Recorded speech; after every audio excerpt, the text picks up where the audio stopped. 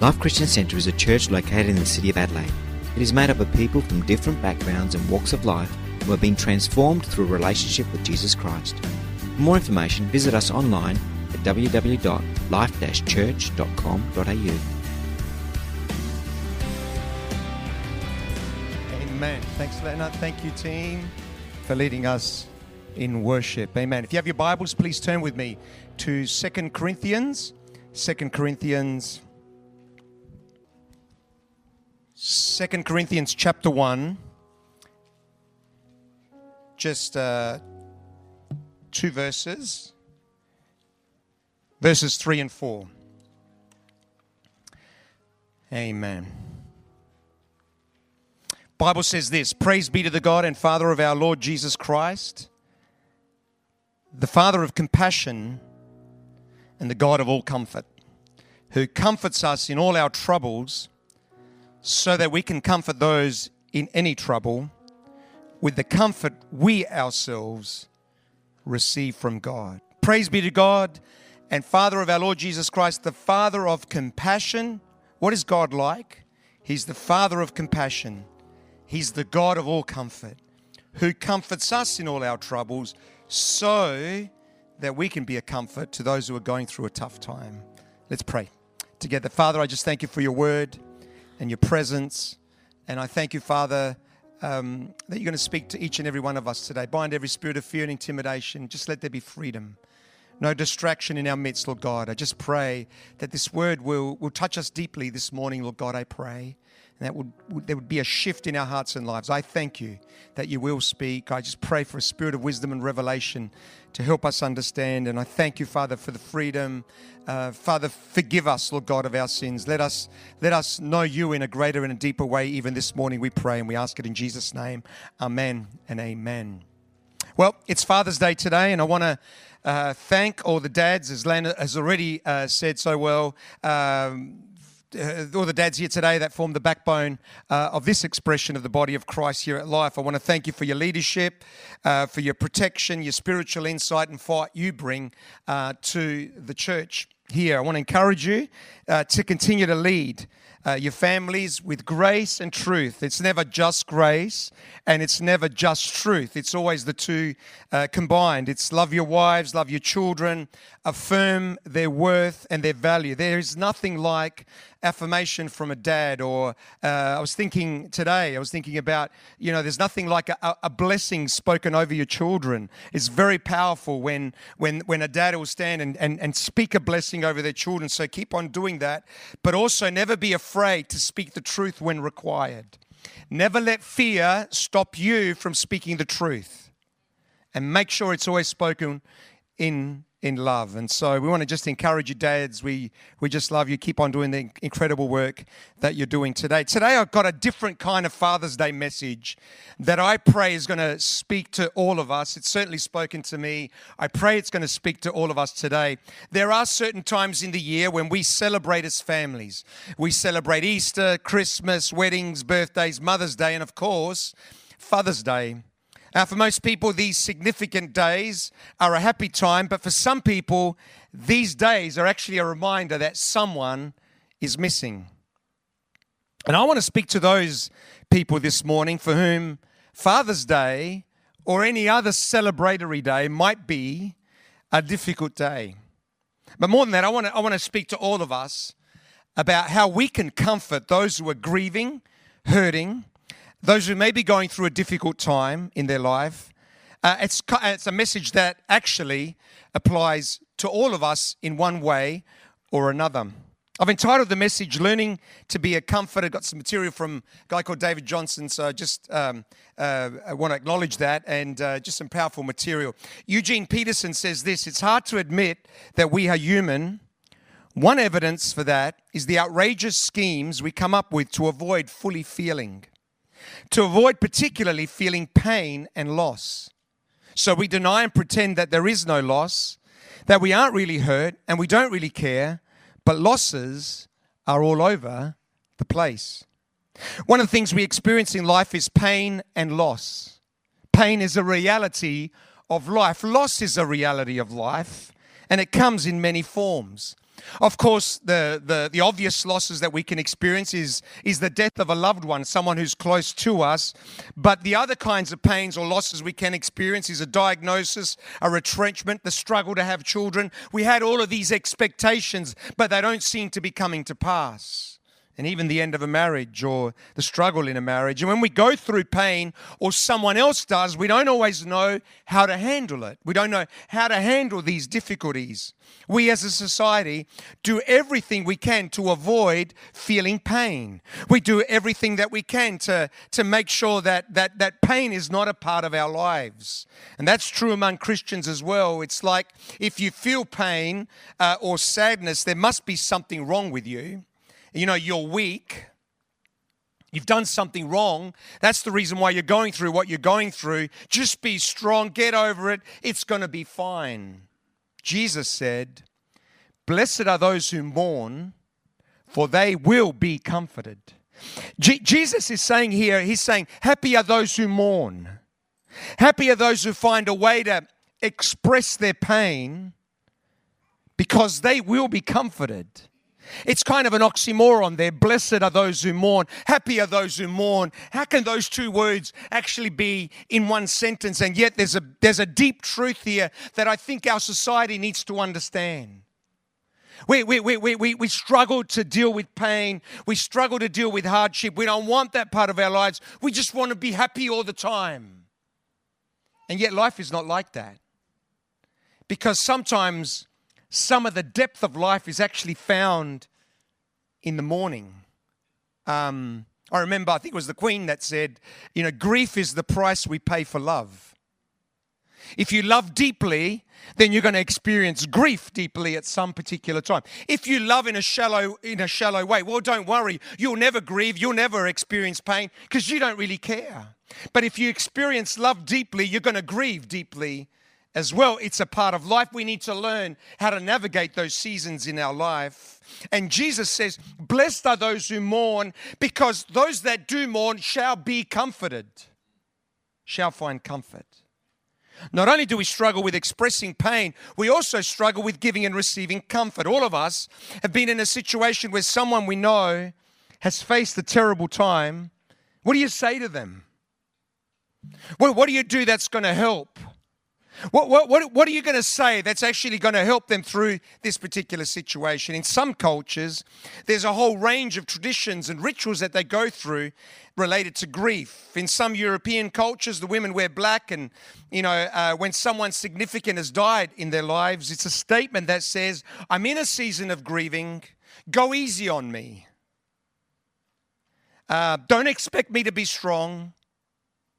I'm emotionally really fragile right now," and people treated them like that. People treat them like that. They understand that they're going through a really difficult season in their life, so let's be aware of that. So people would step back, give room for that person, above all else, to go through that grieving season, that season of grief. At Jesus' time, there were a whole range of traditions related to grieving. They even had professional mourners. They would wear sackcloth and ashes, tear their clothes, throwing dirt on their heads. Very expressive. I kind of wonder, what would that look like? I mean, I was trying to think this week, how would that look like? I've got a situation, there's been a death in the family. What do you do? Do you pick up the phone and go, "Yes, good morning, this is Mourners Association, how can I help you?" "Yes, I've got a funeral coming up. I'd like a couple of mourners if I can, please." So what kind of mourners would you like? Would you like the top of the range, or the middle, or would you like low-key mourners? "Oh no, I'm looking for the top of the range mourners. We want the ashes, tearing of clothes, and so on." Do they discuss hiring the mourners when they prepare for the funeral? "Yeah, how many mourners would you like?" "Yeah, give me a half a dozen. That'll be really good." How do people apply for those jobs? Seriously, can you just imagine? "Yes, and let me see your resume." "Yeah, I went to the University of Jerusalem." "What did you study there?" "Oh, I started mourning. I got a bachelor of mourning." "Oh, really? Okay,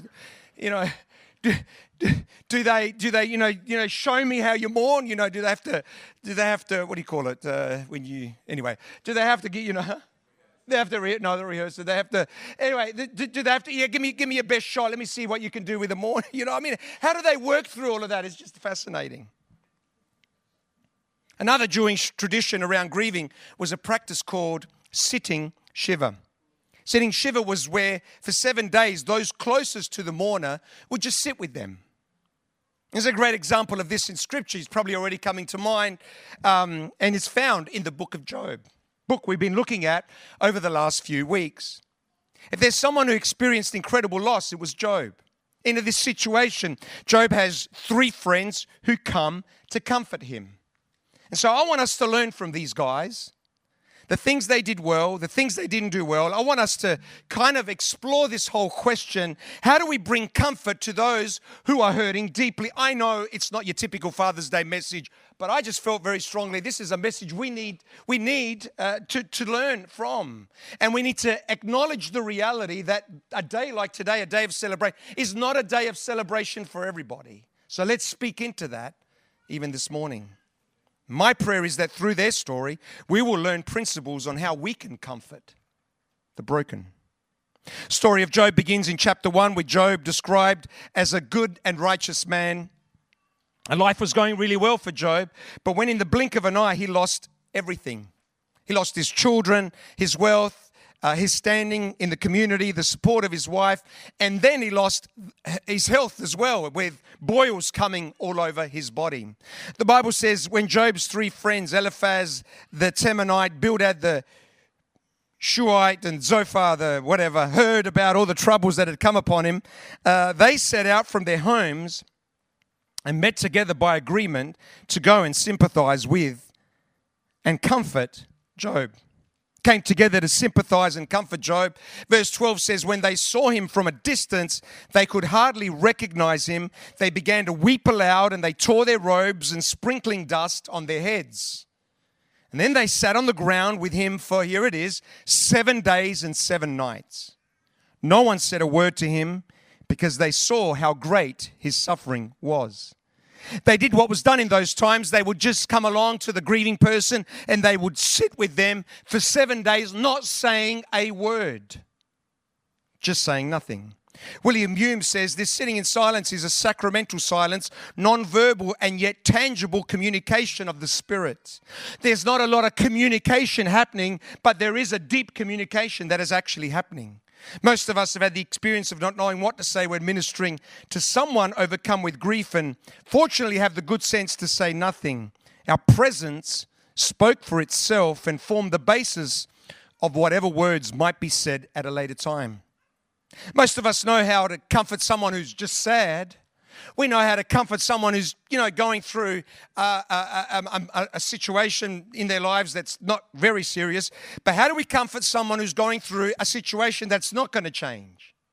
Someone who's lost their job, we can say, oh, that's terrible, you've lost your job. But we know they can start looking for another one. But how do you comfort someone for whom a situation, it's not going to change, it's not fixable, it doesn't make any sense? Where is God? Where was God when this all happened? And when we're faced with a situation like that, we feel like we got to talk. We feel like we've got to say something. We feel like we have to explain what has happened, give a reason for what's happened. Why is it that we feel like we have to talk? Why is it that we feel like we have to explain it? Maybe it's because we're afraid of the real question, the question of suffering raises about God, which is, why did God allow it? Why didn't He act? Why didn't He do something? We feel like in some way, in these situations that don't make any sense to us, we feel like we have to defend God in some way. And so we talk, we say things. We deal with the perplexity by trying to explain God when we have absolutely no idea what God is doing. I don't know if you've ever been in one of those situations or one of those seasons, but they are quite daunting. And I tell you what's going to get through those seasons, it's the grace of God. It's by His grace and for His glory. It's where all the questions come into your mind. Where is God? Why has this happened? And so, the temptation when someone is going through one of those kind of situations, the temptation is, I've got to say something. I've got to somehow, deal with this in their lives. And when we do that, we usually end up saying dumb things. People say things like, oh, God must have needed another angel, so He took your child. You can just the absurdity of that. That God is in heaven. I need another angel. No, we've run out of angels. Well, why don't you pick a child and get them up here? It's the absurdity of that. Kind of sounds cute and sounds kind of nice, but actually doesn't help at all. People say, oh, at least they didn't suffer. It could have been worse. You need to be strong. I know how you feel. No, you don't. How can you possibly know how someone else feels when they're going through an incredible tragedy in their lives? In fear of looking like a fool by saying nothing, people open their mouths and remove all doubt. I'm going to say that again. I thought that was very intelligent. In fear of looking like a fool by saying nothing, people open their mouth and remove all doubt that they are a fool by what they just said. Job's friends were silent for 7 days. The custom was that after 7 days, the grieving person would eventually speak and break the silence. They were the only ones who were actually allowed to in this kind of context. Job finally broke the silence in Job chapter 3. It says, after this, Job opened his mouth. So I want you to just kind of picture the scene here. We did a play here in church many years ago, the whole story of Job, and you kind of got the picture. There's 4 of them sitting. There's Job and his three friends that are there kind of just listening. Job is tormented by what's just happened. His friends are there with him, and no one has said a word for 7 days. No talking. So what do you think would be the first words to come out of Job's mouth? What would you like Job to say? What would you like Job to say in a situation like this where he's gone through the worst tragedy of his life? Nothing's being said. He's about to speak. What would you like him to say? Maybe a little bit of appreciation would be good. Thanks for coming, guys. I know things are bad, but God is good. He's on the throne. All things work together for good. When God closes a door, He opens a window. If Job had said that, Job's friends would have responded, gee, Job, you're amazing. Your faith is so strong. We came to comfort you, but you've comforted us. Job would be the hero. We would all feel good, and we can all go home with our little paradigms about who God is and how God works and how He functions intact, and our little cliches about who God is and how He works and God is good and everything is good. See you at church next Sunday. That's not what happened at all. The Bible says after this, Job opened his mouth and cursed the day of his birth. May the day of my birth perish, and the night that said a boy is conceived, that day may it turn to darkness. May God above not care about it. May no light shine on it. May gloom and utter darkness claim it once more. May a cloud settle over it. May blackness overwhelm it. May those who curse days curse that day. Not only did they have professional mourners in those days, they had professional cursers. The guys who tried out for mourning, no, you're not going to make a good mourner. Try the cursing. I think that's going to work for you. May the professional cursers curse the day that I was born. Wow, that wasn't expected. I didn't expect him to come out with that. What a far cry from what he said a few days earlier. The Lord gave and the Lord has taken away. Blessed be the name of the Lord. He was worshiping a few days ago. Where has all of this come from now?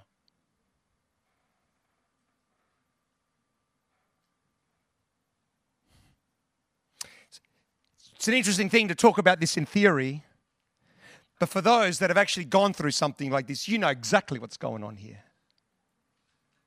Our knee-jerk reaction is, Father, I know you're real, and I know you're on the throne, and I know that you're sovereign, and I know that there's something inside of you that knows that, and we declare it. But as time progresses, the questions start coming, and suddenly you feel overwhelmed by the situation.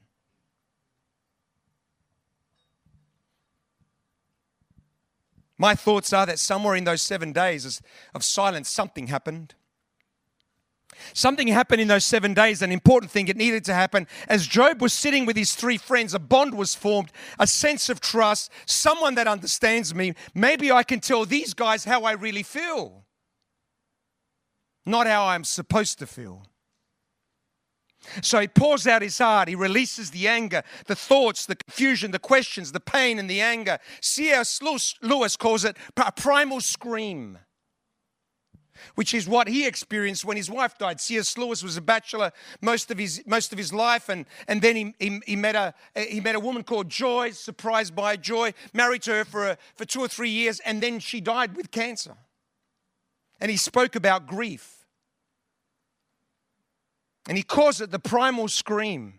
Jesus said, "Blessed are those who mourn." Job thought he could mourn, but he was wrong.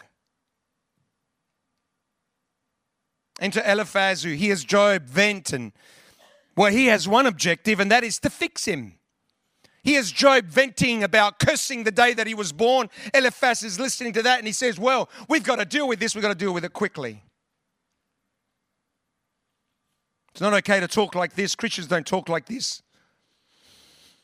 You read his response in Job chapter 4, and you can hear the condescending, arrogant tone of his voice. Listen to what Eliphaz said. He says, if someone ventures a word with you, will you be impatient? But who can keep from speaking? Think how you have instructed many, how you have strengthened feeble hands. He's speaking to Job right now. Job, you've taught a lot of people. Your words have supported those who stumbled. You've strengthened faltering knees. But now trouble comes to you and you're discouraged. This strikes you and you're dismayed. Should not your piety, should not your holiness, your righteousness be your confidence, and your blameless ways your hope? Consider now who being innocent has ever perished. You can kind of hear this guy. He's telling Job, well, you know, who that has ever been innocent has perished, and where were the upright ever destroyed? As I have observed, those who plow evil and those who sow trouble will reap it. What was he saying? What was Eliphaz saying? Eliphaz was saying, if you're suffering, Job, it must be because you've done something wrong. That's the only explanation for why you're going through what you're going through. There can be no other explanation. To Eliphaz, everything was really clear to him. His theology was intact, cause and effect. It's a predictable universe. Bad things happen to bad people. Good things happen to good people. To Eliphaz, the theory was simple. Job, you're suffering because you have done something wrong. And if you just confess it, he says in chapter 5, verse 8, but if I were you, I would appeal to God. I would lay my cause before him. And Job said, oh, gee, Eliphaz, that's a great idea. Didn't think of that. Maybe I might give that a shot. Here's what I don't like about Eliphaz, is that Eliphaz is so sure. When I was young, which was only a few years ago, when I was young, all my theories were intact. My theology was intact. My theology about God was intact. I knew when God moved and when he didn't move. I knew what God did and why God did this. And I had it all under control. And then I went through some stuff, didn't I? And suddenly, all my theories no longer worked. All the things I expected, all the things I understood were suddenly shattered completely. And in that, if you allow God to do some work there, God does some of his greatest work in our lives. It's in that space where God does some of his greatest work. I'll come back to that in just a second. At the end of chapter 5, Eliphaz says, we have studied life and found all this to be true. Here he is, Eliphaz, Professor Eliphaz, theologist, whatever, he's got it together, this guy. Listen to my counsel and apply it to yourself. The Bible is a book of principles and laws, just by the way. I'm going to come back to that and touch on that next week. If you sow this, you reap this. If you obey this, you will be blessed.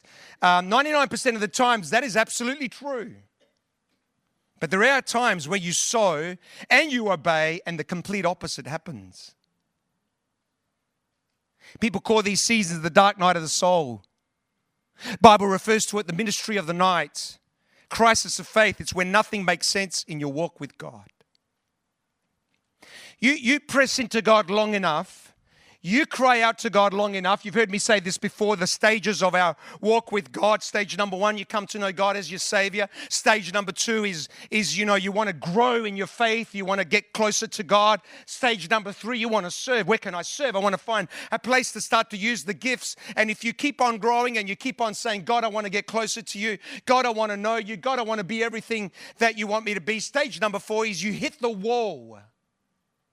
You hit a wall so hard, you don't know who you are any longer. Where everything that you've believed about God and everything that you've believed about life is suddenly shattered in a second. And what do you do there? And what do you do in that moment? Because that's a crossroad. It's a moment of truth. What are you going to do? What are you going to do? Are you going to hang on to God, or are you going to turn your back and go back to where you used to be? Some people in that situation, they go, this is all too hard, and they go back to this superficial relationship with God, superficial cliches that help no one because it's a lot safer to be there. Whereas some people turn their back on God in that situation. Whereas other people kind of sit there and allow God to work something in their lives, because it's in that season that God does some of His greatest work in shaping the human heart and the human soul. And then if they get through that season, stage 5, 6, and 7 are the same as the first 3 stages, but now you're serving with a completely different mindset. Now suddenly you're a Job now who's come out the other side, and you're a different kind of person. Peter Scazzero says about this season, our good feelings of God's presence evaporate. We feel the door of heaven has been shut as we pray. Darkness, helplessness, weariness, a sense of failure or defeat, barrenness, emptiness, dryness descends upon us.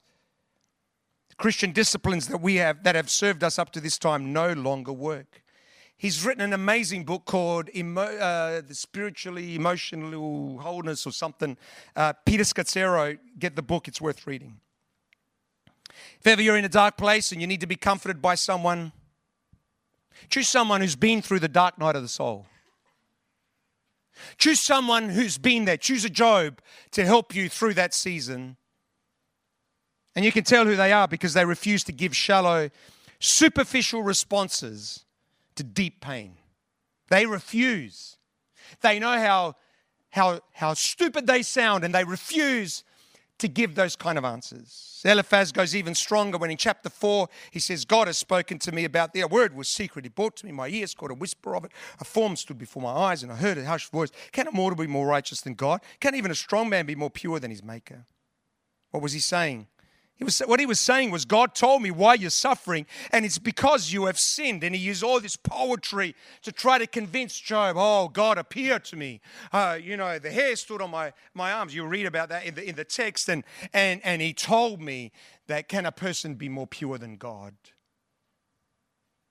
But Job is smart enough to read between the lines. He's not fazed by these accusations. He's not fazed by condemnation. He argues back. One of the things we need to be careful of, listen carefully, when we're going through a trial, is the thought we've done something wrong, we've sinned, we've crossed the line. It's so easy to think like that because inside of us, there's plenty of material for the devil to work with. Who is perfect? Well, no one is perfect. And so the enemy starts to remind us, well, the reason why you're going through this is because of this, and this. But we need to remember that he is the accuser of the brethren. We need to remember that his strategy, his weapon is condemnation. And Job sees through this. I just love the insight of Job. He doesn't buy into the rhetoric. He sees it and he starts to push back. Job says, I know what you're saying, but I also see some other truths. He said, the wicked don't perish. Their descendants do well. Their houses are safe. So how does that fit in with your pretty little theory about how God works? What Job was saying is, it's not as simple as you make it out to be. And then Job backs off and says about his friends in chapter 6, he says, you're like a mirage to thirsty travelers. They thought they saw an oasis, but when they got there, it was a desert just like you. I thought you guys, when you were coming, I thought you would help me. But it's turned out that you were a mirage, a desert. And you're dealing with someone in despair, not someone who's sad. And there's a big difference. Someone who's lost something they can't retrieve, something bad has happened, unfixable, inconsolable. How do you help them? Be careful of a shift in you from caring from them to protecting your theories about God. Because whether you like it or not, when you're faced with something like that, their questions become your questions. And some people are scared to ask those questions why. And so they push back with all kinds of cliches. Be careful of that shift. So Eliphaz taps out, Bildad taps in, then Bildad the Shuhite replied, "How long will you say such things? Your words are a blustering wind." Bildad is actually picking up Job's words and throws them back in his face. He says, do you mean to correct what I say, said Job, and treat my desperate words as wind? Job was saying to these guys, do you think I don't know what I'm saying? Do you think I have no insight? Do you think I'm just venting wildly? Do you think my words are just wind? Here's the deal, despairing people sometimes say things they have not thought through. They sound like wind, doubt, they rage towards God, but there's nothing like that at all. These are pre-reflective thoughts. They're not the final answer, but they need to be expressed in a safe place. And as we express that pain to God, God starts to give us the grace to be able to deal with the complexities of what we're dealing with. Mourning is messy. And we all need a safe place to deal with the pain, safe place to express the anger. Bildad didn't get that bottom line. He presses on with these theoretical questions. Does God pervert justice? Does the Almighty pervert what is right? In other words, does God mess up? Does he make a mistake? I mean, does God send calamity and think, oh no, I sent it to Job. He's a righteous man. What am I doing? I got it wrong. Of course not. So you're obviously getting what you deserve. But if you will seek God earnestly, then everything's going to be fine. To build out life can be explained in simple steps. Seek God, ask for forgiveness, live a pure life, then surely everything's going to go well with you. And by the way, all of that's right, by the way. All of that is right. But it doesn't always work that way. And Job refuses to buy into that because Job had lived with his own formula all of his life, but now his formula wasn't working.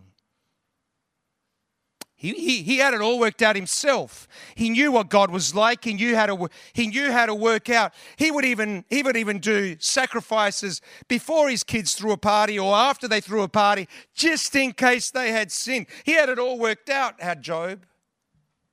But then he hits the wall, and when you hit the wall, your formulas don't work. Job defends himself, and then Zophar, the third friend, taps in. It's more of the same. You've done something wrong. You've sinned. If you repent, everything's going to be okay. Job still doesn't buy into it. He says, you people really know everything, don't you? And when you die, wisdom will die with you. I love that phrase. What Job was saying is, you guys are so smart and you guys are so wise that when you die, wisdom is going to end with you. That's how smart you are. You are miserable comforters, all of you. An assessment God agrees with in Job 42, because God calls them evil, speaking lies about me, he says. David Johnson says, if we bring simplistic, manipulative, condescending solutions to an honest person that is in a lot of pain, expect to get blasted. N.T. Elihu, he's the fourth guy in the story, and he's a bit like the other three. He too makes some mistakes. He says stupid things, but he has a different kind of spirit, and that makes all the difference. Our spirit is going to make all the difference in how we deal with someone, how we help someone, how we walk with someone. He doesn't condescend, doesn't try and fix, doesn't try and explain. He says, I'm the same as you in God's sight. I too am a piece of clay. No fear of me should alarm you, nor should my hand be heavy on you. And Elihu confronts Job, but it's with a different spirit. I'm not going to shame you, not going to try and fix this, push you, manipulate you. And in that context, in that spirit, then God begins to speak. And Job begins to hear the voice of the Lord. Then the Lord spoke to Job out of the storm. Job 38, verse 1. That's a word that encourages me, and I pray it will encourage you. God always speaks in the storm. Just stay in the place and don't move. He will speak. If it's not today, it's tomorrow. If it's not this month, it'll be next month. Just stay in the place. He will speak in the storm. So what do we learn from all of this? That was the introduction, by the way. How's everybody doing? Good, great. You haven't got any plans today, have you? No, good. Here we go, quickly. Number one, learn the power of silence.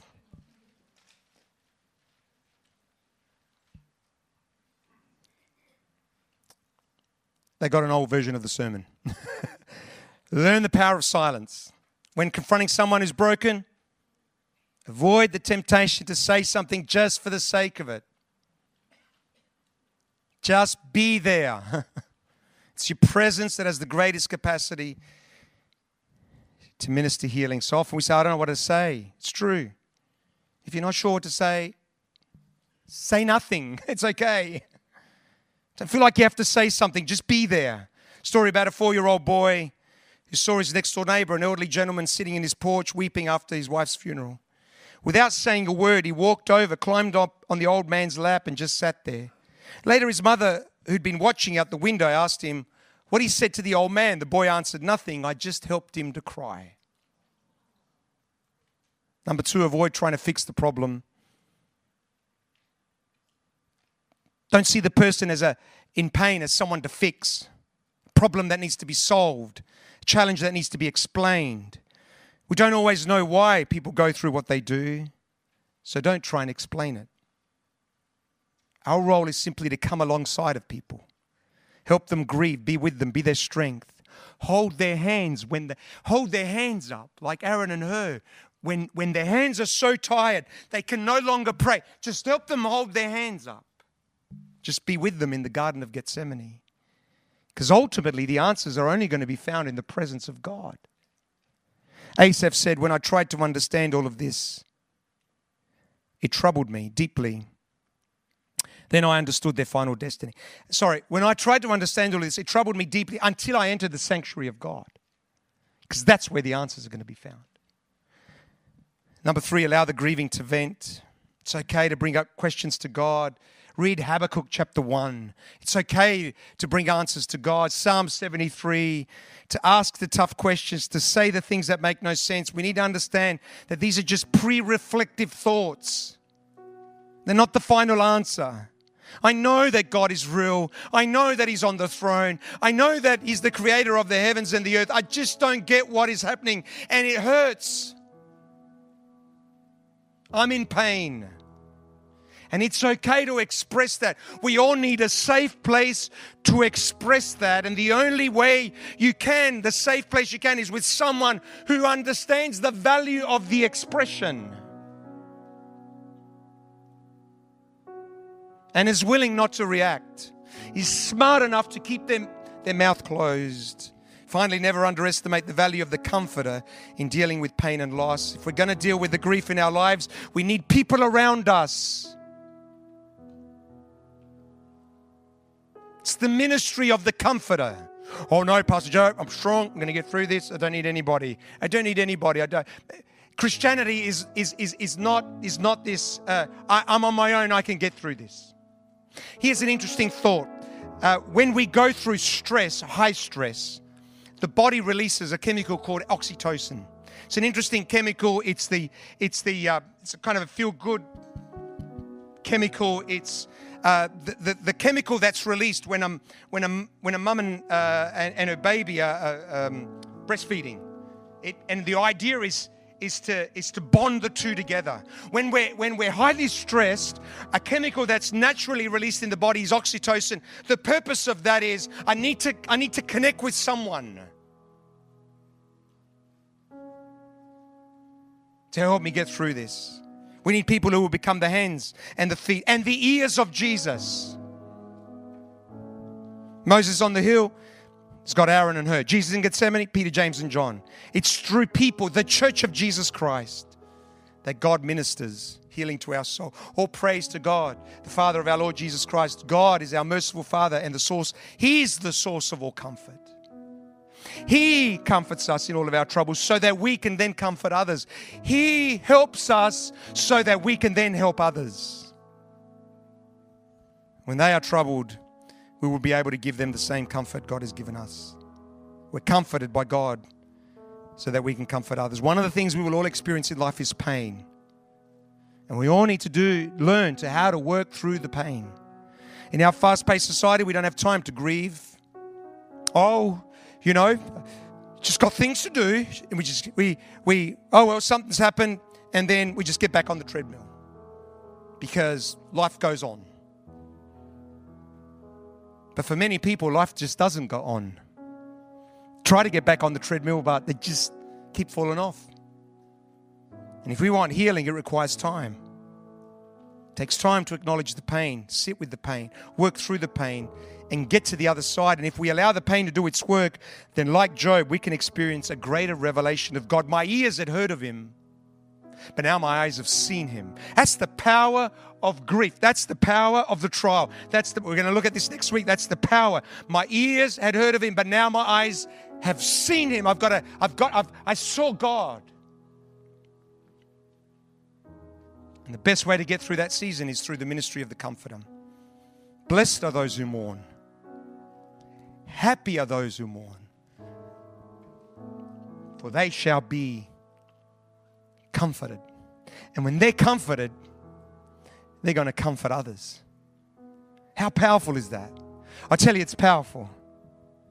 My prayer is that will be more and more true amongst us. I don't want us to ever be a church that's just superficial. What's your problem? 3 steps, 4 steps, 5 steps, 6 steps. She'll be right, mate. You get over it. Be strong. I don't ever want us to be one of those churches that just gives some cheap answers that really make no difference in someone's life. Because I strongly believe that God does some of his greatest work in that space of confusion, that space of perplexity, that space where we don't understand. It's where God does some of his greatest work in shaping the human heart. But the key is I've got to stay there. And if I'm surrounded with the right people, they're going to help me navigate that season so I get to the other side. Because you will get through it.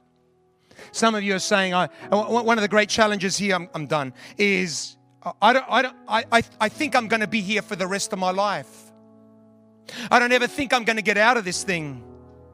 It feels like this is my lot in life. At least that's what the enemy. But where the friends can help you say, no, you'll get through this. God speaks in the storm. He spoke to Job. He will speak to you. Took 38 chapters, but he spoke. When Joseph was in the prison, he came out. Moses in the desert, God spoke through a burning bush. He's going to speak to you. Just stay in the space. Don't give in to the temptation to find an easy way out. So today I wonder, there might be some people who are grieving. Man, there might be some people in the midst of a trial, a situation that's not going to change. I lost my job. I'm going to apply for some more. You get another one. But what about those situations that are not going to change? It's unfixable. Makes no sense. It's a perplexity. God seems powerless and absent. It makes no sense to me. My prayer is that you would find comfort in God. That God would speak out of the storm in the name of Jesus. And that you would find comfort. And that in that place, he would reveal himself in a way that is powerful. And that you will be forever changed. If you know people that have been through something like this, you're never the same again. It's like Joshua, you limp for the rest of your life. There's a limp. You walk, but you walk with a limp. Because you had an encounter with God.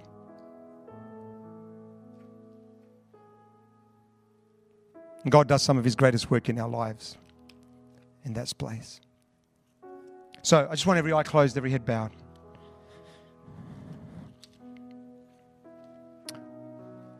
Because I just want to give people an opportunity to respond today.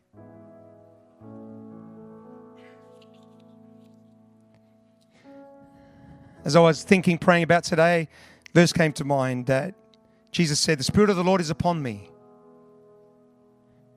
because he has called me to set at liberty, set the oppressed, blah, blah, blah, blah, blah. But one of the things he said is, the Spirit of the Lord is on me to set at liberty those who are oppressed. Just that phrase caught my attention. To bring liberty to those who are oppressed. Some of those situations can oppress us. They can keep us locked up. Jesus came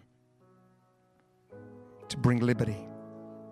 So I just want to pray for people today, and maybe no one, it's okay. But if God has spoken to you through this message, when I speak about loss, it's not just death. There's plenty of losses out there, lots of losses that affect us deeply. And maybe you're working through some grief or some pain for whatever reason. If that's you, I just want you to stand right where you are. Just want you to stand, and I'm going to pray with you in the name of Jesus. Just going to pray with you. That's right. You're dealing with some profound grief. And you kind of even feel weak.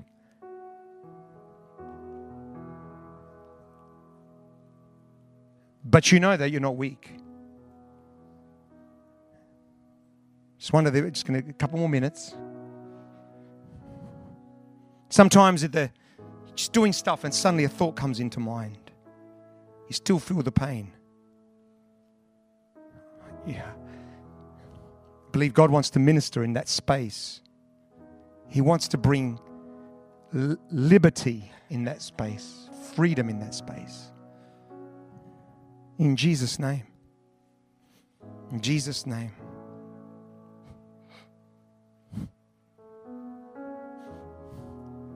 Just one more moment. Holy Spirit is speaking to some people. I'm just going to pray with you. That's what I'm going to do. It's not a time to embarrass, shame, do anything. I'm just going to pray. Church, be praying.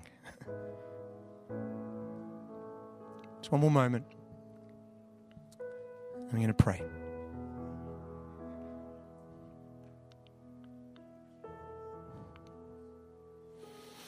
And the word is really quite simple. It's okay to grieve. It's okay to grieve. It's okay to grieve. It's okay to bring your questions to God. It's okay to let God work in your life. It's okay. And so, Father, we just thank you that the Spirit of the Lord is present here today. That the Spirit of the Lord is here today to minister. The word says that even in those dark places, Lord God, in those difficult places, you can do a work in our lives that is amazing. What the enemy's meant for harm, you can use in some way. But Lord, I just pray that by the Holy Spirit, those that are in this place, that you would minister to them, Lord God.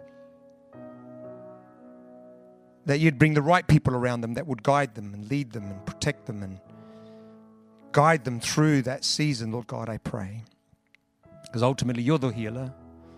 You're the comforter.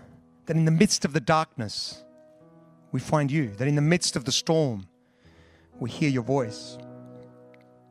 I just pray in the name of Jesus. I just pray in Jesus' name.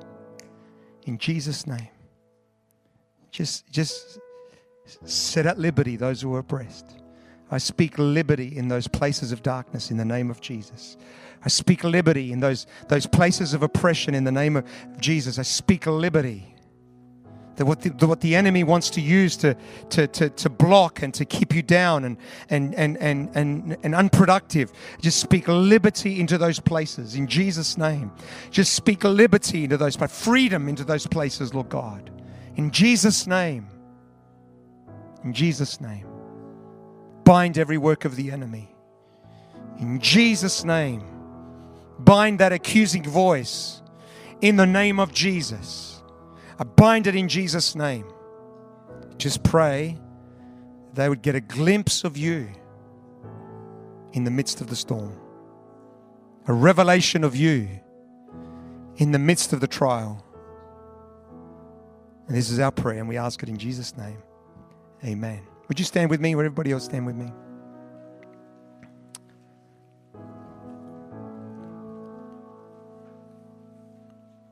I know it's not your typical Father's Day message. But you know what? For some people, today is real. This is real for some people today.